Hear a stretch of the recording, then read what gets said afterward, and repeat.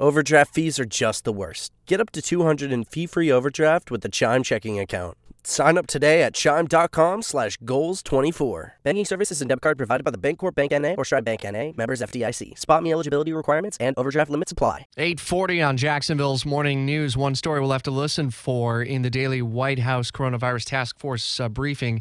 The CDC reportedly considering changing its guidelines for self-isolation to make it easier for people who have been exposed to someone with the coronavirus to return to work if they're asymptomatic and they test their temperature twice a day and they wear a face mask. Perhaps a glimmer of what may soon be a return to some semblance of normalcy. Live team coverage continues in Washington. WOKV's Blair Miller. There are some encouraging signs about flattening the curve. Certainly, and none of this, though, happening overnight, Rich. So yesterday, was the deadliest day yet in this outbreak for the U.S., but the White House and medical officials believe they are seeing signs that the strategy is working. Communities outside some of the bigger cities showing improvement. Even some places like Florida might peak earlier than expected. That certainly would be the good news for the long run of all this.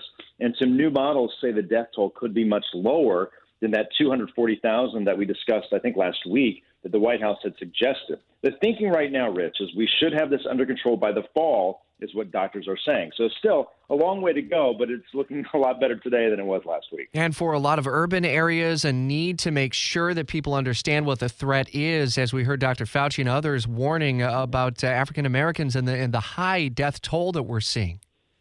Exactly, and that's getting a lot of traction here today. You're starting to dig into some of the numbers, and that's a result of what we're seeing now that they have a lot of data to look at. They can see who's more at risk, why are they seeing certain things happen, and that's why we're seeing some of that attention to African Americans at this point. And I imagine as more numbers come in, more of these test results come in, we'll be getting a better picture of who this has impacted and who it still could impact. It's a reminder that those with pre-existing medical conditions are most at risk. Blair, thanks for the update, and we'll continue to keep you up to date throughout the day. Listen for live coverage throughout the day as well. We'll have the Coronavirus Task Force briefing, usually in the 5 o'clock hour, lately closer to 6 o'clock during Jacksonville's evening news. You can get our breaking news alerts when you get the heads up that we are in coverage, and then head to the smart speaker, listen live from your computer if you're still plugging away before dinner at home or in the WOKV app.